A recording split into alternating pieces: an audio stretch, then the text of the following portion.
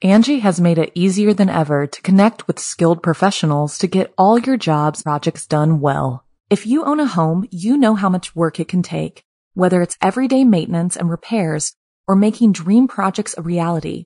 It can be hard just to know where to start, but now all you need to do is Angie that and find a skilled local pro who will deliver the quality and expertise you need. Angie has over 20 years of home service experience, and they've combined it with new tools to simplify the whole process. Bring them your project online or with the Angie app, answer a few questions, and Angie can handle the rest from start to finish, or help you compare quotes from multiple pros and connect instantly, which means you can take care of just about any home project in just a few taps. Because when it comes to getting the most out of your home, you can do this when you Angie that. Download the free Angie mobile app today or visit Angie.com. That's ANGI.com. This episode is brought to you by Visit Williamsburg. In Williamsburg, Virginia, there's never too much of a good thing. Whether you're a foodie, a golfer, a history buff, a shopaholic, an outdoor enthusiast, or a thrill seeker, you'll find what you came for here and more. So ask yourself, what is it you want? Discover Williamsburg and plan your trip at visitwilliamsburg.com. Hey, it's Ryan Reynolds, and I'm here with Keith, co-star of my upcoming film, If, only in theaters May 17th. Do you want to tell people the big news? All right, I'll do it. Sign up now and you'll get unlimited for $15 a month and 6 months of Paramount Plus Essential Plan on us. MintMobile.com/switch. Upfront payment of $45 equivalent to $15 per month. Unlimited over 40 gigabytes per month. Face lower speeds. Videos at 480p. Active Mint customers by 531.24 get 6 months of Paramount Plus Essential Plan. Auto renews after 6 months. Offer ends May 31st, 2024. Separate Paramount Plus registration required. Terms and conditions apply if rated PG. Chilling tales for dark nights.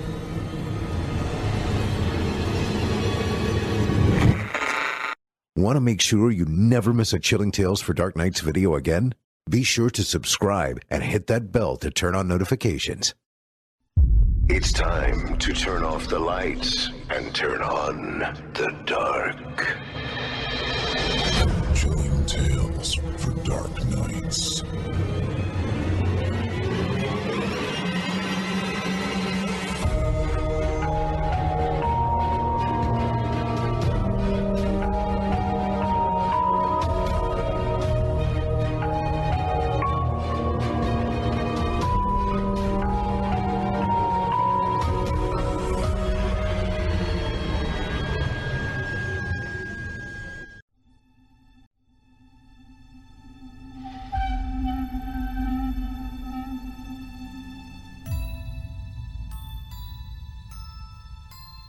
Good evening, listener. You're listening to Chilling Tales for Dark Nights. On tonight's edition, we invite you to leave behind your safe reality and descend with us into the frightening depths of the most terrifying imaginations with 2 audio adaptations of frightening fiction about phantom playmates and ominous opportunities. I'm your host, Steve Taylor, and tonight I'll be your guide as we traverse the dimly lit corridors of your darkest dreams. Joining us tonight to help bring to life the frightening fiction of E.E. King and Midnight Local are voice talents Felipe Ojeda, Danielle Hewitt, Kyle Stroud, Trevor Rhines, and Ken Sampsell. Now, get your ticket ready, take your seat in our Theater of the Minds, and brace yourself. It's time to turn off the lights and turn on the dark.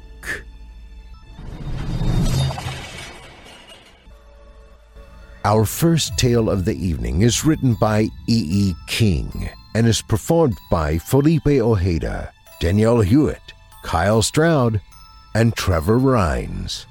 With the fall season well underway, we're throwing some love to the summer sun with this one. It's about a family enjoying a trip to the beach, and boy are they enjoying it. In fact, if you ask the kids, they'd likely say they'd never want to leave, and one of them may get their wish. So on that note, without further ado, I present to you Gods of Summer.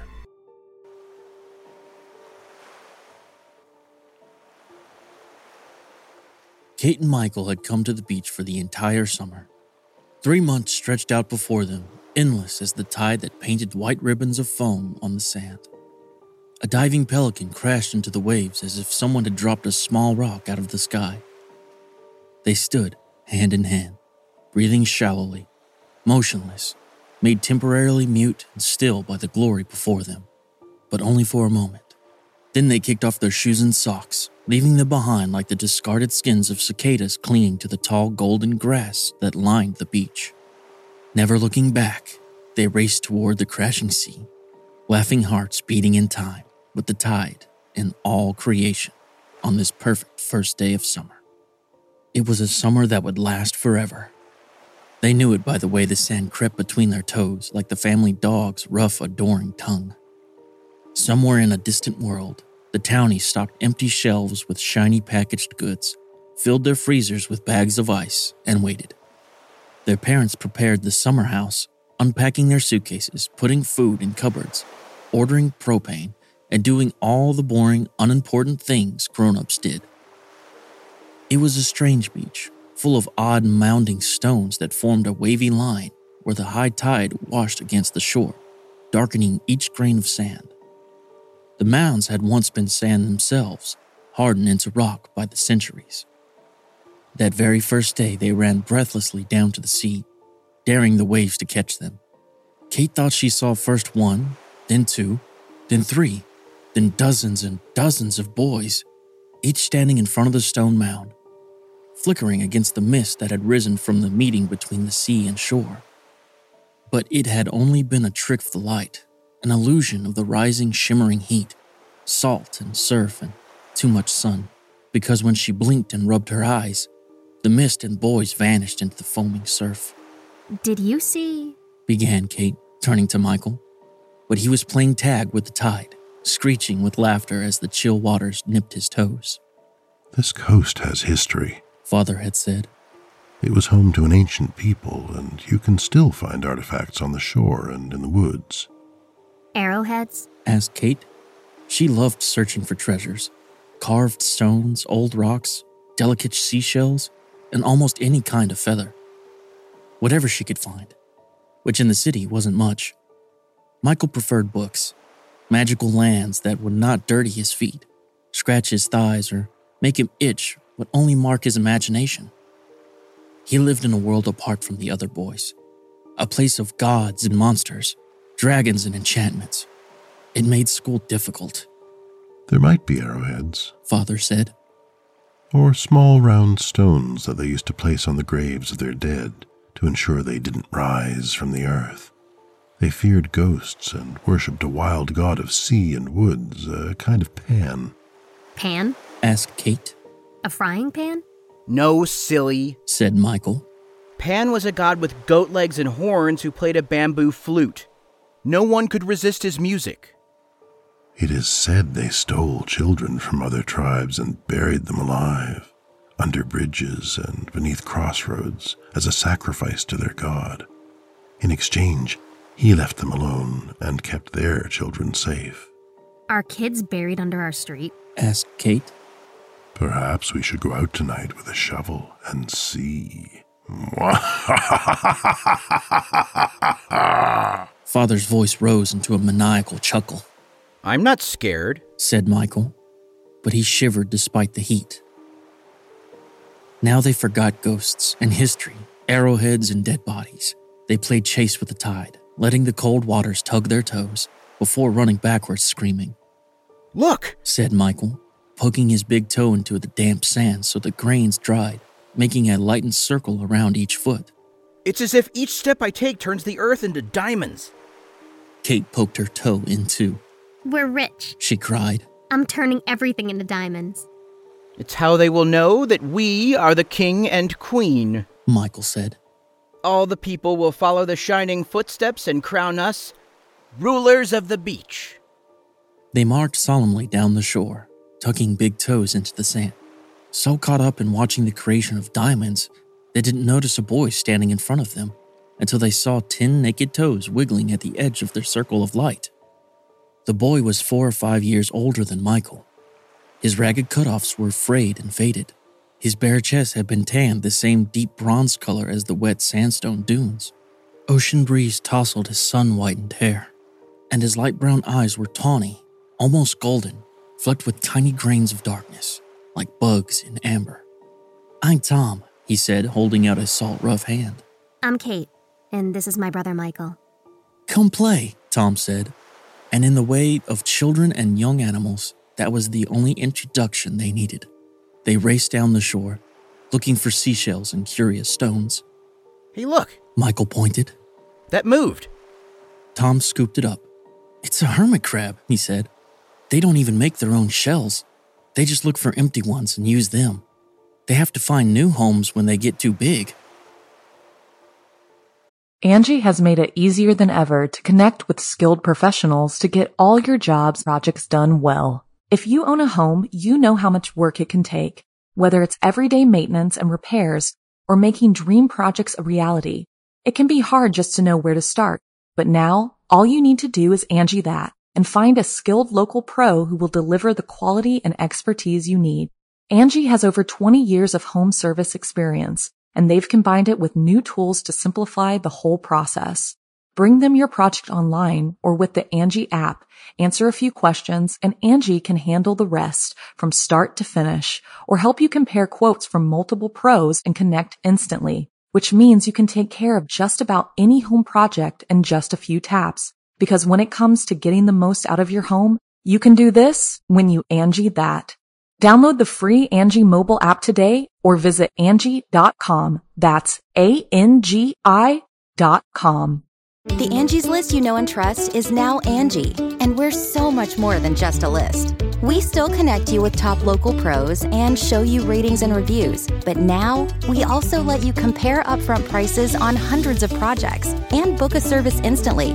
We can even handle the rest of your project from start to finish. So remember, Angie's List is now Angie, and we're here to get your job done right. Get started at Angie.com. That's ANGI, or download the app today. At night, their parents let them go to the beach. But just for an hour. Mother said. And don't get wet.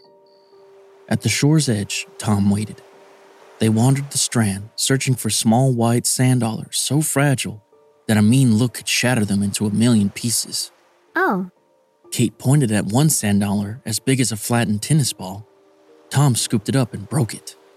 Why? Began Kate, till, like a conjurer, Tom extracted the small bits of dove-shaped bones from the shell's fragments so perfectly, it seemed they might fly away into the setting sun. Tom showed them how the night water flashed when they moved their hands beneath the surface. "It's magic!" cried Michael, making light trails in the water with his fingers. But Kate knew it was not magic.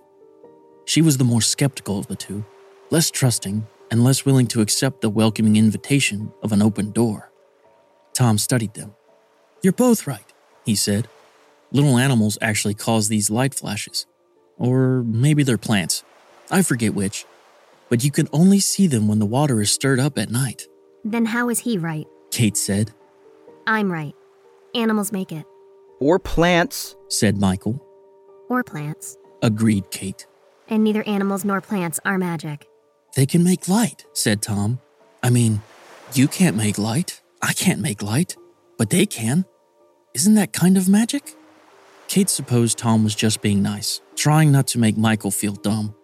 She liked him for that.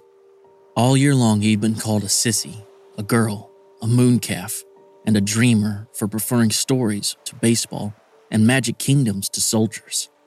Michael was usually not so lucky. "But I can make light," Michael cried. "Look, everywhere I walk turns to diamonds." He raced to where the tide had turned the sand dark and poked his toe in, pulling the grains upward. "We're rich," said Tom. They raced down the shore together, laughing and jostling each other until Michael lost his balance and tumbled into the damp surf. "Uh-oh," said Michael. Uh-oh. Mimicked Kate. You are gonna be in trouble. She drew it out long like it was 2 words. Trouble. Michael shivered. "Just wash it off," said Tom, pulling him toward and under the beating waves. Michael struggled. Then he emerged, soaking and shivering, coughing water as salty as tears. Michael stumbled up and chased Tom out of the water. Tom, though half wet, didn't even seem cold, but Michael's skin was bumpy as a plucked chicken Kate had once seen hanging in a butcher's window. "Won't you get in trouble?" asked Michael. "Me?" laughed Tom. "I'd like to see someone try. Besides, I'm not the one who's all wet." You are now, said Kate, pushing him back into the lapping waves. He held onto her arms, dragging her with him. Soon all three were rolling in the sand and icy water, sputtering and laughing. Kate and Michael got in trouble. "Where does this Tom you talk so much about live?" asked Father. "Is he a townie, or are his people summer people like us?" Summer people. Kate liked the sound of that, as if they could spend their whole lives in summer, never returning to school, and winter, and the tormenting laughter of other children. I don't know, said Kate. "Haven't you asked him?" Her father shook his head and sighed. "What do his parents do?"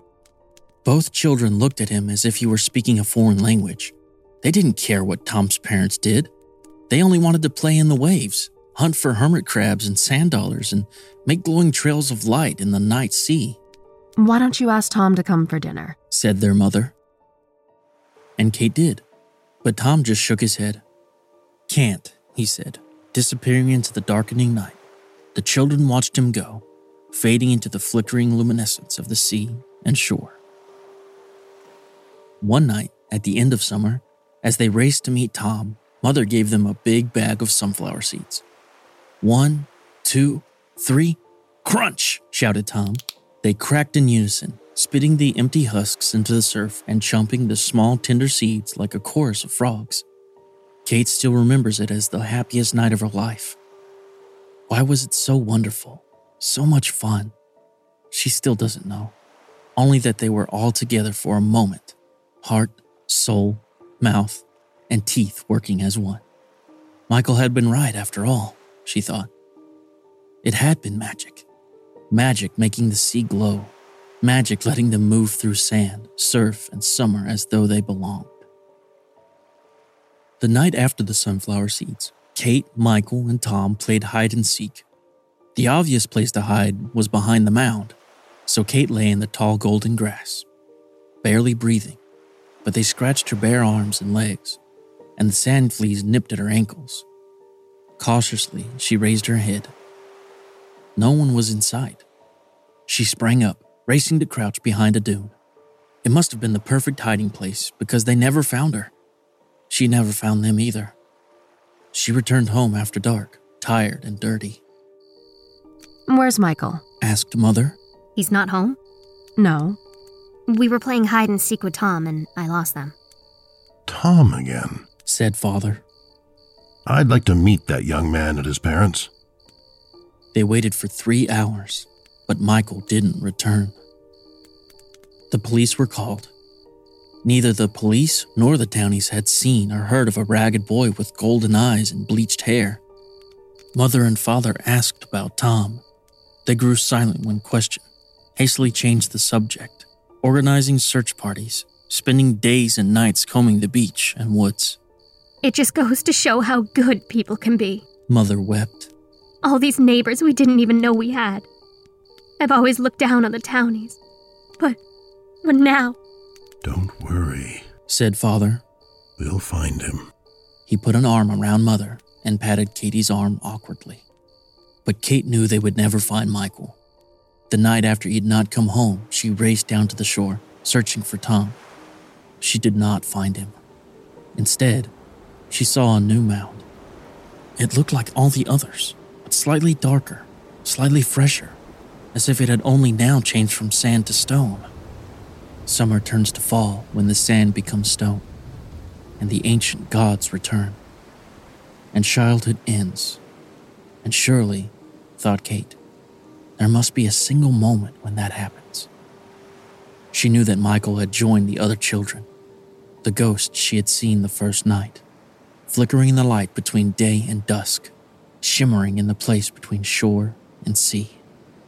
Kate could imagine the scene. "Why don't we bury each other?" Me first! Me first! cried Michael.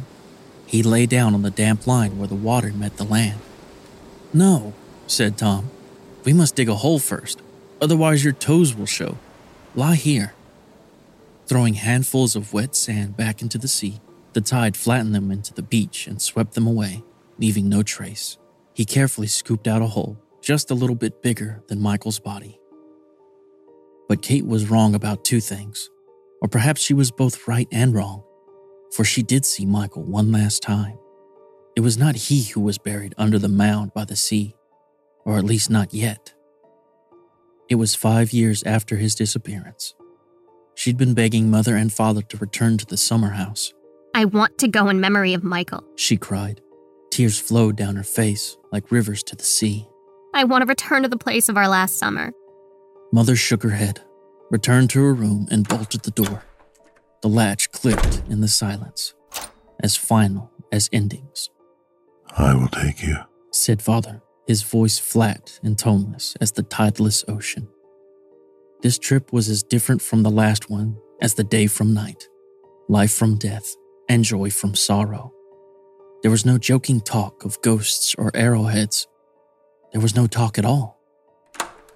Kate had to wait till Father was in the bedroom to race down to the beach. The sun was sinking into the ocean, a splinter of light lingering on the horizon, and was gone.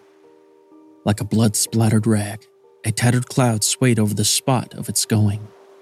Then dusk crept over the sky, darkness crept over the sea, and all was still as the last sunset at the end of eternity.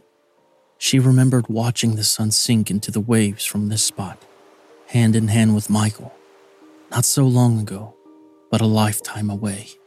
And then, in front of the newest mound of sand, she saw two boys dashing madly through the surf, foam breaking against their legs as bubbly as laughter.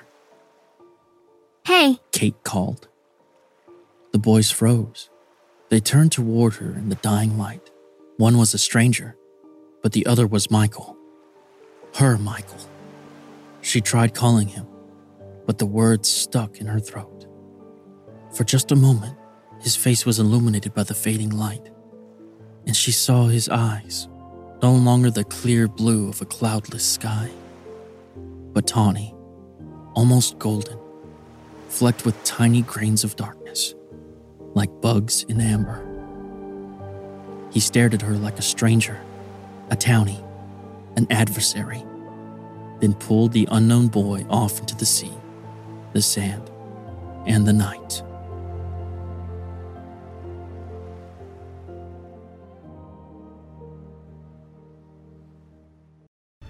I hope you enjoyed Gods of Summer, as written by E.E. King and voiced by Felipe Ojeda, Danielle Hewitt, Kyle Stroud, and Trevor Rhines. E.E. King is an award-winning painter, performer, writer, and naturalist. She'll do anything that won't pay the bills, especially if it involves animals. Ray Bradbury called her stories marvelously inventive, wildly funny, and deeply thought-provoking. She's been published in over 100 magazines and anthologies, including Clark's World, Daily Science Fiction, Chicken Soup for the Soul, Short Edition, and Flame Tree. Our second tale of the evening comes to us from author Midnight Local and is performed by Chilling Tales for Dark Knight's newcomer, Ken Sampsell. In it, we'll meet someone who, when presented with an opportunity to travel and live in Japan to encourage their then interest in the country and culture, was more than enthusiastic to indulge in the offer.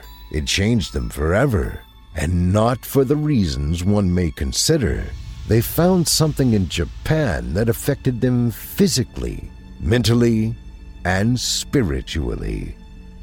Now, without further ado, I present to you, I've been seeing a girl with black hair in my dreams.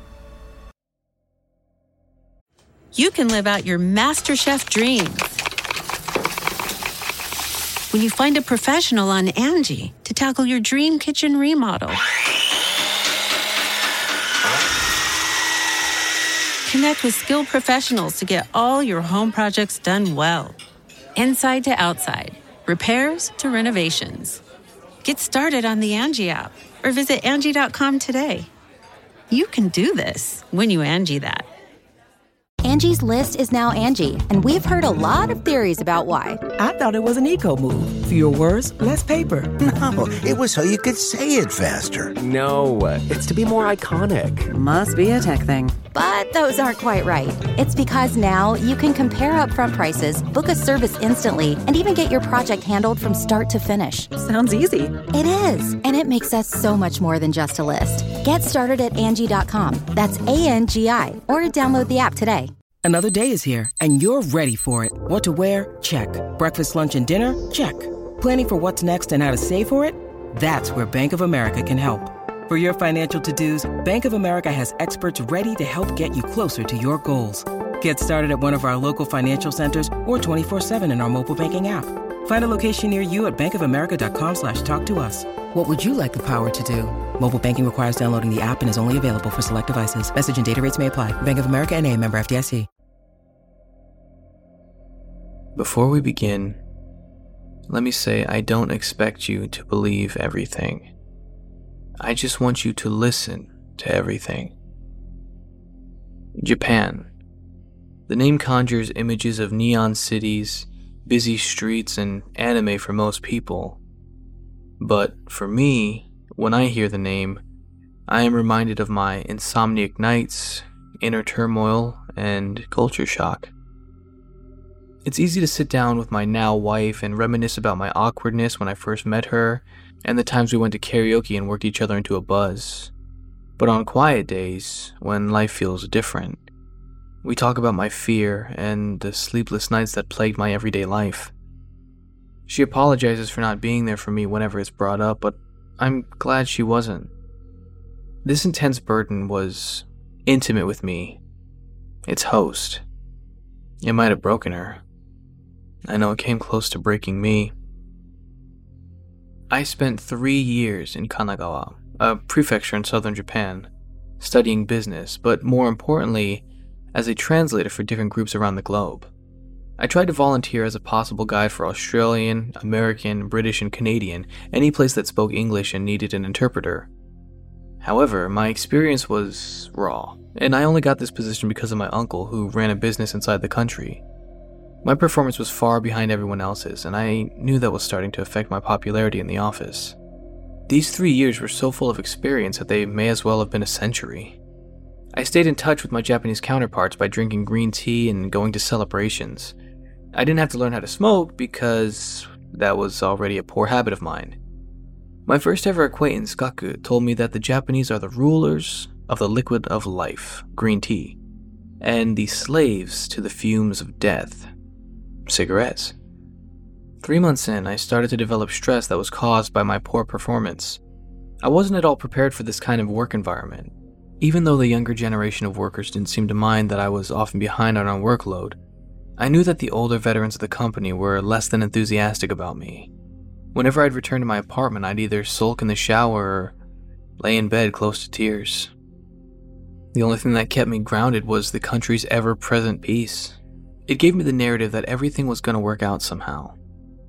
Anyone who's ever been to Japan will tell you it's a calming country. You don't need to venture further than your front door to take a walk to find inner peace. I didn't often walk at night in New York, but I felt like I could do that here, which helped on nights when I couldn't shut my eyes. My parents are Christians, and growing up, I often prayed for answers to questions I didn't know how to voice. Japan isn't a Christian country by any means, but I often heard responses to my complaints. Although I never deemed myself a religious type, I usually prayed or cried out for guidance. One particularly bad night, I found myself internally begging for an answer on what I should do with myself. A small voice in my head told me to stay a little longer. It wasn't what I wanted to hear at the time, but I gambled and took the advice. I'm happy I did, despite the things I would have to suffer through in the next 3 years that I came face to face with.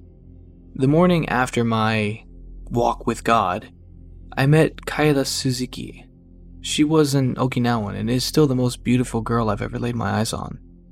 When she came to the office, I made my usual approach when meeting a Japanese person. However, I was so caught up with her looks that I butchered my introduction, which made Kaida look at me with disgust. It was there when I learned that Okinawans were a much more blunt folk than their mainland counterparts with that I commuted. She called me a gaijin and pretended that I wasn't at the office for the rest of the day. But when I discovered she had a difficulty studying English, I knew I had to use this to my advantage. This, unfortunately, opened her up to the extent of my horrendous Japanese, so we traded slang and corrected each other's grammar. Kaida taught me about the customs, the ins and outs, the do's and don'ts, and the stuff I already knew, but I made her believe I didn't. Meanwhile, I hid my adoration for her and kept my staring to just a few seconds. Over time, she developed feelings for me and managed to do the same, admittedly with less effort. However, she was the first one to express herself. We were leaving the office one weekday, and she stopped me on the way out. Kaida offered me a delicately wrapped present that I could have mistaken for a marriage proposal. I lost all my cool and almost opened it in front of her. Her eyes widened and she held her breath as she watched my inconsiderate actions unfold. I stopped myself though and gave her a deep bow, thanking her profusely for her gift. She nodded and bowed, and then left. I took her gift to my dainty apartment and laid it on my coffee table, staring at it like a bomb. Just looking at it, I felt my cheeks get hot. I treated it like a living creature, and now that I was alone with it, what was I supposed to do with it? I felt so stupid, yet so flattered and wild. I opened it standing up, then, under my small light hanging from the ceiling, I exclaimed at the box beneath the wrapping paper with the words "Chamu" on it. Under the electronic yellow light, I opened the box and found a thin baby blue cloth bag with a piece of paper inside. There were designs of white flowers littering the fabric. I could have cried, and I might have. To this day, years later, I have never experienced that kind of bliss ever again. From that night forward, I can thank Kaida for everything I experienced overseas. The bad, the good, the confusion, the calmness, and the dread of returning back to the States. I wouldn't have stayed if it weren't for that charm. She'd never learned the effect that had on me until years after we married in southern Oklahoma. Not long after Kaida gave me that gift, I did everything to increase our relationship. I lost sleep and spent countless hours practicing my Japanese and work ethic to get paired with her. As a worker, my performance steadily increased. As a friend, my jokes always made her laugh. With her, I began to experience the more intense side of Japan that Western culture doesn't touch often. I think people will mention it in conversation, but when you travel there, it's somehow easy to miss. Kaida took me to the Tokyo Tower. If you've been to the Tokyo Tower, you're familiar with the Zojoji Temple. Seeing the place for the first time gave me whiplash. The modern neon giant of Tokyo could have been a million miles away when you stepped into the temple's courtyard. I'll look back on pictures and realize it's not how I remembered, but I guess that's what makes remembering this day in particular seem like a fever dream. I remember looking at the presidential trees and suddenly getting goose flesh riding on my legs and arms. The gross sensation of being watched joined this. I turned to my side, suspecting Kaida, but I didn't see her or anyone else near me. Then somewhere in the courtyard, the harsh scent of burning incense came to invade my nostrils. Needless to say, I started to feel uneasy. I kept up with Kaida, but she didn't know me well enough to notice any of my signs of discomfort. Or maybe she did, but didn't know how to confront it. Eventually, she led me to the Jizo statues. These statues had pug-like face stones with squinted eyes and smiling lips, and there were hundreds of them. They looked innocent from a distance, but the closer we got to them, the more my skin crawled. As Kaida tried to tell me something about them, I stared down at one. I was distracted by how the statue looked back at me, and the decorations laid neatly around it. Red hoods, flowers, pinwheels, and enough facial features gave the impression that it had mischief on the mind. All the statues were handcrafted, so they all looked differentiated. I gave Kaida enough attention to hear that the flowers around them were offerings. The overcast made them vivid in color, but dark in pictures. As she spoke, I saw their pinwheels had different vibrating colors. Greens, blues, reds, and yellows. Strangely enough, I found that they all weren't still, and that the noise they cascaded while they spun made my head jog with bad memories. I thought that something so innocent shouldn't have sounded so menacing. I noticed then that almost none of the spinners were consistent with each other. Others spun wildly while others barely moved. The courtyard echoed with a chant, far from being uniform. Even though this aspect was queer to me, Kaede looked business as usual, if not slightly amused by my confusion. As we walked towards the tower, I felt their little stone eyes bury into my back, but honestly I preferred being watched rather than listening to those damn spinners twirl. Once we got into the Tokyo Tower, I can shake that uneasy feeling and enjoy my time with Kaede. We stayed up there for hours seeing the city and talking to each other. I wish I could say that was all that happened, but once we left, I again had an off-putting run-in with the statues. On the way back, it was too dark to see anything around the temple. Not that it mattered, though, because I could still hear the spinners twirl and vibrate just behind the sounds of the traffic and crowds. I could dial out the noise of modern civilization and listen to the slight crunch and hiss of the pinwheels. Along with that was the sense of being watched. This time it was stronger now that I was in the dark.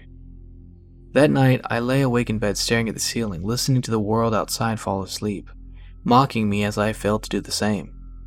The occasional flash of headlights stirred me, and I flipped to my side, unable to unhear the spinners in my mind as they rattled my thoughts with vague pictures of their owners' faces. The cruel eyes, the naughty smiles, the unnatural look of the flowers. I only managed to gather a little more than 4 hours of sleep that night, but I still crawled into work so I could touch base with Kaede. To my surprise, despite my appearance being less than optimal, she informed me she wanted me to come with her to visit some clients intending to go to Yamanakako. This name to me was irrelevant. But when I remembered this was near the Aokigahara forest, I jumped at her offer. The train ride was quiet, and so was the drive. Kaede was like that in the morning, so since I was running on fumes, I felt no desire to strain my Japanese or to test her English. This made the morning as uneventful as our time with the clients, for the most part. The view of Mount Fuji was blocked for the entirety of our stay since the overcast was so heavy. Still, aside from our clients being disappointed, I was happy and talked more and more to Kaede every time we were alone, especially on the Swan Lake boat ride. We made small talk as we fed the koi fish during lunch. We visited a collection of different places, exploring where we could, and then split off into small groups as we ventured with our clients for trinket shopping before we met again at the shore of the lake. We took a relatively short trip to the Aokigahara forest and visited some of the places there. I don't feel like it's necessary to explain the odd sensation that the forest has, especially with the overcast presented to us that day with the fog and the light rain. I bit my tongue and held my thoughts, telling myself it was just because of the night prior. My mental capacity was at its end, and my ability to focus on anything unrelated to Kaede was non-existent. Our clients thanked us for everything, and then I gave the regular spiel about contacting our company again if they needed assistance. After our goodbyes, Kaede offered to spend the weekend there. I had things to do at home, emails to reply to, and calls to make in the morning, all worthless compared to a weekend with Kaede. I agreed, and we went to a hotel to book our rooms. Once we've retired to our respective rooms, I got into the mindset of keeping to myself. I just dished out more money than I intended to for the week, and now I had to worry about not spending the rest of my splurge fund over the next 2 days. I sprawled out on my bed in my suit, watching something I didn't fully understand on the TV, repeating the words I heard and feeding the false narrative that I was being productive. I was dozing off to sleep when I was shaken awake by a pounding on my door. I winced and got up to see Kaede at the other end. She asked to come in and I obliged her request. Before I closed the door, she proudly announced that she had something for me. "This is for you," Kaede said, outstretching her hands that had a small gift bag in them. When I took it, she watched me with an expression that told me she was pretty pleased with it. "Open it." I opened the bag and carefully reached inside. I felt tissue paper and something pointed, not sharp, touch my fingers through the thin sheets of protection. When I unraveled everything, I saw the face of a clay demon mask. An Oni mask. Gray skin, golden eyes, black horns, dark teeth, and some painted hair. It fit perfectly in my hand, and it felt fragile. My face must have made her think I didn't like it because she began apologizing for not buying a full-size mask. Anything that came from her, however, was perfect. I studied it, working a smile before I looked at her. I love it, I said. We stuck around longer, going over some mundane details about work, some plans for the weekend, and then how we would return home. When she left, I got ready for bed and had the worst nightmare of my life.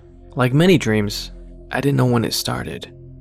When I became aware of my surroundings, I had already spent a fair amount of time in a maze made of concrete walls. I knew there was no roof above my head, but the cloudy sky almost matched the walls. I kept walking, sometimes finding dead ends in the directions I went. Whenever this happened, I retraced my steps. Every time I did, however, I'd noticed that the walls changed when my back was to them, disorienting me further. The longer I wandered, the more the walls became corrupt. I found morbid paintings every couple of yards that grew more grotesque as they became more and more frequent. Sometimes I found blank canvases, but more often than not, I looked at images of skeletons, witches, cities burning, and piles of dead. There were trolls with war instruments dripping with flesh, blood, eyeballs, and other human remains. The art style was unmistakably Japanese. The deeper I got into the maze, the more twisted the pictures became. While I studied them, I noticed a recurring character in the corners, a woman with long black hair covering her face. The woman wore a solid white kimono over her body and stood in odd places, watching the torment and chaos with no emotion. Sometimes she'd be wearing a mask, staring at me through a painted gray veil with gross detail. As I regarded one picture in particular, I saw her blink. In my dream, I broke into a sprint, screaming for help. The walls hid a dynamic city, traffic, loud chatter horns, and train bells, yet no one was there to help me. The sounds of the city slowly deteriorated into one terrible sound of a koto being played. It was scratchy and intense. It was the only thing I could hear until I found a set of double doors to burst through. When I got to the other end, I was met with the same maze, but now in an eerie silence. I walked just a few feet before turning right, and at the end, I was met by a long corridor. I walked, feeling uneasy. Eventually, as I got further down, I saw a dangly-looking figure that stood crooked-like at the end. Even from the distance that we stared at each other, I could see the glow of their yellow eyes. So I did what I wouldn't do in real life and closed the distance, meeting them where they stood half erect. I stood on the platform to further explore the statue. When I got close enough to see more details, I realized it was a statue much taller than me and on a concrete platform. The stonework was cracked in several places, but only added to the inhuman features. I only stepped off the stand when I felt something tugging on me from behind. It was as though I had a leash around my waist that was being pulled on. I snapped my head around and saw a white string attached to my body. The string was thick enough for me to consider it a tail. It was connected to my body by the small of my back. I grabbed the tail and tugged slightly back against the tug that forced me off the statue. Confusion washed over and came to me, but it quickly gave way to fear as I heard something coming from within the maze. Deep scratches echoed and bounced from the hard walls, hurling themselves into my skull and giving me a headache. I covered my ears and grunted just as my ghostly white tail was tucked again. I tripped, nearly falling over. The noise was worse than the koto I heard in the last maze, and paired it with the increasingly aggressive pulling, I felt a gush of dread go through me. I gripped the thing attached to me and retraced my steps all the way to where I came from, fearful of what was pulling at it. I heard faint animalistic growling on the other end as my tail shifted up and down. Beneath that was now metal pounding against rock. A constant hammering joined all the noise already attacking me. I brought my hand to my heart and breathed. I felt a slight pinch in my chest, a phantom pain that etched itself into my flesh and bones. I inched closer to the turn and peeked over. What I saw, I still can't comprehend. My eyes bore into a terrifying sight of a muscular creature with gray, almost black skin squatting down. It was an ogre-like demon with horns on its temples and tusks sticking out from its maw, covered loosely by a tattered loincloth. The terror I was looking at was one that I was acutely familiar with somehow. It was the model for the Oni mask, but scaled as a beast of nightmares. I noticed the stringy black hair and outrageous features, but the weapon in its hand added to my fear the most. It was a kanabo, with studs instead of spikes. and it was being used to smash my tail, feverishly trying to break or sever its connection to me. I gazed further down the corridor and discovered that the doors I dashed through earlier still pinched my tail. Has this thing always been attached to me? I watched in horror as the beast before me dropped the club and grabbed my tail with both hands, bringing it to its mouth to gnaw on. My gasp drew all its attention to me and I froze. In a blink of an eye, we were both staring at each other. Its pupils dilated when our eyes met. Then, it instantly stood up and grabbed its club, while also reaching out to catch me. The embodiment of evil towered over me, 9 feet tall and stronger than 10 men. The demon's pupils were vertical as it wrapped its strangling fingers around my neck. I became frustratedly limp as I was lifted from the ground. My only option was to watch its gray face contort with horrifying detail as its gut-churning growl grew. It shook me out of my sleep. My body jolted upward. I swallowed my scream and started heaving. I was so sweaty that I thought I might have peed myself. I began to take deep breaths to control myself. I swung my legs off the bed and held my pounding heart as it battered against my sternum. I checked the clock and noticed it was only midnight. I was asleep for less than 2 hours.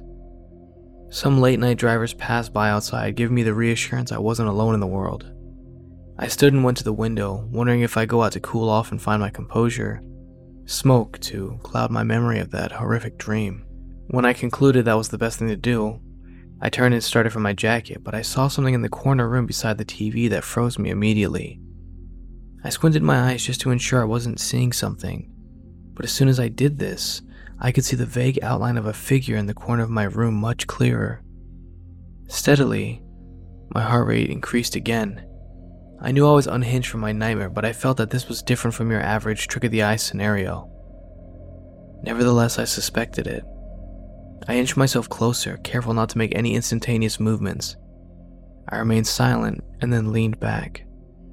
My eyes adjusted to the darkness, making me discover that the figure was darker than the shadows around it, which was off-putting. However, it added to my curiosity, so I shot a glance at my lamp. When I returned my gaze to it, I found a pair of 2 shiny white eyes looking at me. I wasn't aware I was sliding back until my ankles touched the wall behind me. I knew then that the lamp wasn't worth it, so I awkwardly reached for the curtains to begin pulling them. Even if it meant at this strange angle, I would flood this room with the streetlights outside. It took longer than I would like to admit, but every shed of light that came into that room caused the figure to melt into the wall. By the time I had pulled the curtain apart wholly, I was staring at a simple wall. Now dumbfounded, I went over and knelt where I saw it standing, trying to figure out what I could have seen. There were no pictures or pieces of furniture that could have replicated what I was looking at. I sat at the foot of my bed with my face covered. My head swam in a pool of fear caused by my nightmare and my standoff with my unwanted visitor. The room was cold and all the lights were on. When I came to my senses, I looked at my nightstand. Yet another peculiar find. Kaida's gift vanished from where I laid it. Finding her gift would clear my head of all the bullshit I just went through. I checked the drawers, my bags, the bathroom, and even the bed, all to no avail. My emotions hardened and I cursed myself. Humoring myself, I strolled over to the ghost corner and checked again. As usual, there was nothing. Nothing on the floor. But when I checked behind the TV, how'd you get back here? The pads of my fingers went numb when I plucked the mask off the entertainment center and lifted it up for viewing. Yellow eyes stared at me maliciously. The paint job around the eyes and lips had cracked slightly, so it looked more morbid than I remembered. I put it back down on my nightstand and fell into bed, watching Japanese television for the rest of the night. Once again, I only managed to squeeze in a few winks of rest before I pulled my bootstraps and got ready for the morning ahead. It was hard not to bring up the details of the last couple days to Kaida. I kept the subjects light and non-personal. I wasn't sure where Kaida leaned on the occult or any of her local legends. Demons, ghosts, angels, and spirits. I especially didn't want her to think I had an issue with her gift, so I kept everything to myself for months. During those months, I saved the mask in my collection of trinkets. I continued to have weird dreams at home, but they were never as graphic or honest as my night in Yamanakako. That said, I noticed there was a black-haired girl that kept reappearing in my dreams. I knew she was the girl from the painting somehow. We never spoke, and she didn't do a lot at first, but she stuck out to me. Whenever I woke up, I'd think about her and feel unclean while doing so. This was a slow burn to a fire that would engulf everyday life. Eventually, as we entered July, I noticed that the few personal items I had at home started to move around. And some nights I would wake up and hear someone walking around in my room. Of course, I never saw anything in the physical world at first, but these discomforts became more and more frequent. Kaede didn't know about this until it was late summer. So then, towards the end of July, I would finally break and spill about our stay in Yamanakako. I was reluctant for so long because I didn't want her to think I was weird. It's stupid, I know, but Kaede was special. She was quite literally my everything at that point. We were in Tokyo. The heat was unbearable, so we found cover under a tree with some vending machine ice cream. Where did you buy my mask? Kaede eyed her ice cream and replied, Japan. She looked up and smiled, and I inquired for more details. Oh, it was in Yamanakako. I proceeded to tell her about my night in Yamanakako. Noticing I wasn't laughing as hard as she was, she went on to tell me that she had only found it by accident. She found a store that wasn't touristy or eye-catching. It sold a lot of different masks, but she said she was specifically interested in what she bought from me because it looked meaner than the others. The opposite of the charm that I protected with my life every day since getting it. Aside from looking different, it was also the only one that didn't have any taboo or unrighteous symbols. The craftsmanship was also prettier than the others, which painted some weird pictures in my head when I recalled what was back in my apartment. However, I kept my more recent issues outside the scope of what I was telling her. The Japanese will often close their eyes as they concentrate on what you say, and she was no different. When my story ended, she nodded and asked if I ate before going to bed. I said no. She asked if I was thinking about the legends of the Oni or any other ghost stories. I said no. She then commented that I don't sleep well in new places. I agree with this statement, but I asked what she thought about everything else. So it wasn't just a dream after all. Kaede told me she wanted me to focus on the dream, which we did for a couple of minutes. I exhaled and explained to her that I'd been saturated in Japanese culture for months. There was no reason for me to become fixated on the art, the myths, or anything else that revolved in their beliefs of the afterlife. My brain had material to work with and got more the day of. Finally, she threw herself into thought and nodded. Just human things then, she chided me. I wasn't satisfied with her answer, but I took it anyways. We then focused on the thing I saw in my room. Night, she nodded. Night walking. Sleepwalking? I said. She shook her head. She said something I couldn't translate at the time and couldn't even translate it herself. Night wanderers came up a few times, and I asked her what that was, but she eventually gave up. Ghost, then, she said with confidence. You saw a ghost. Yurei, I said to confirm. She seemed to take it as the correct answer, so I nodded. She smiled wider. A shy ghost visited you. They wanted to see an American. A shy ghost, I repeated in my head. I wasn't going to humor that thought. I know it followed me home and was slowly torturing me at night, growing braver by the day. I felt hate emitting from it. I felt it in its gaze too. A shy ghost, I said to her. We continued to talk about my first night in Yamanakako, but I wasn't making any progress on the subject, so I changed it. I didn't blame her for not knowing her country's foresight on ghosts or spirits because even the people I knew at home didn't. Even for myself, I simply knew about some of them because they popped into my studies. As I write this today, I still have the mask. It lies on my desk beside my journals. My story doesn't end here. Whatever I picked up in Yamanakako, or Japan as a whole, followed me back home. And it lasted for what seemed like a century.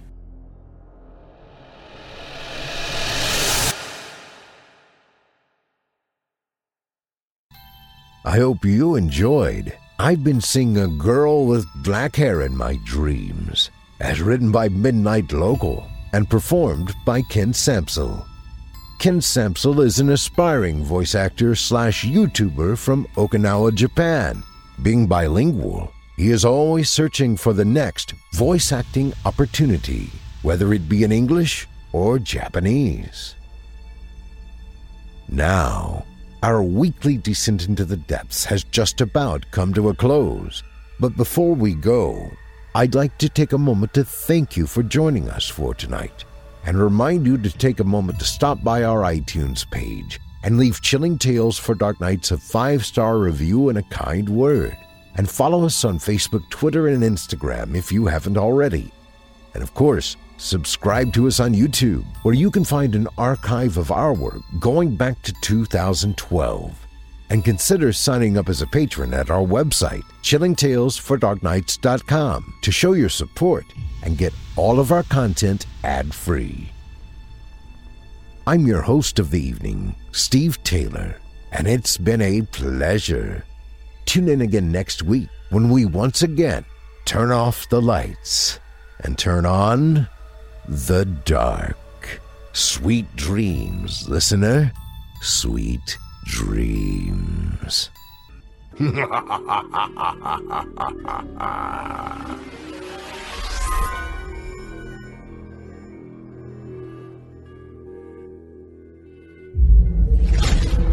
Chilling Tales for Dark Nights.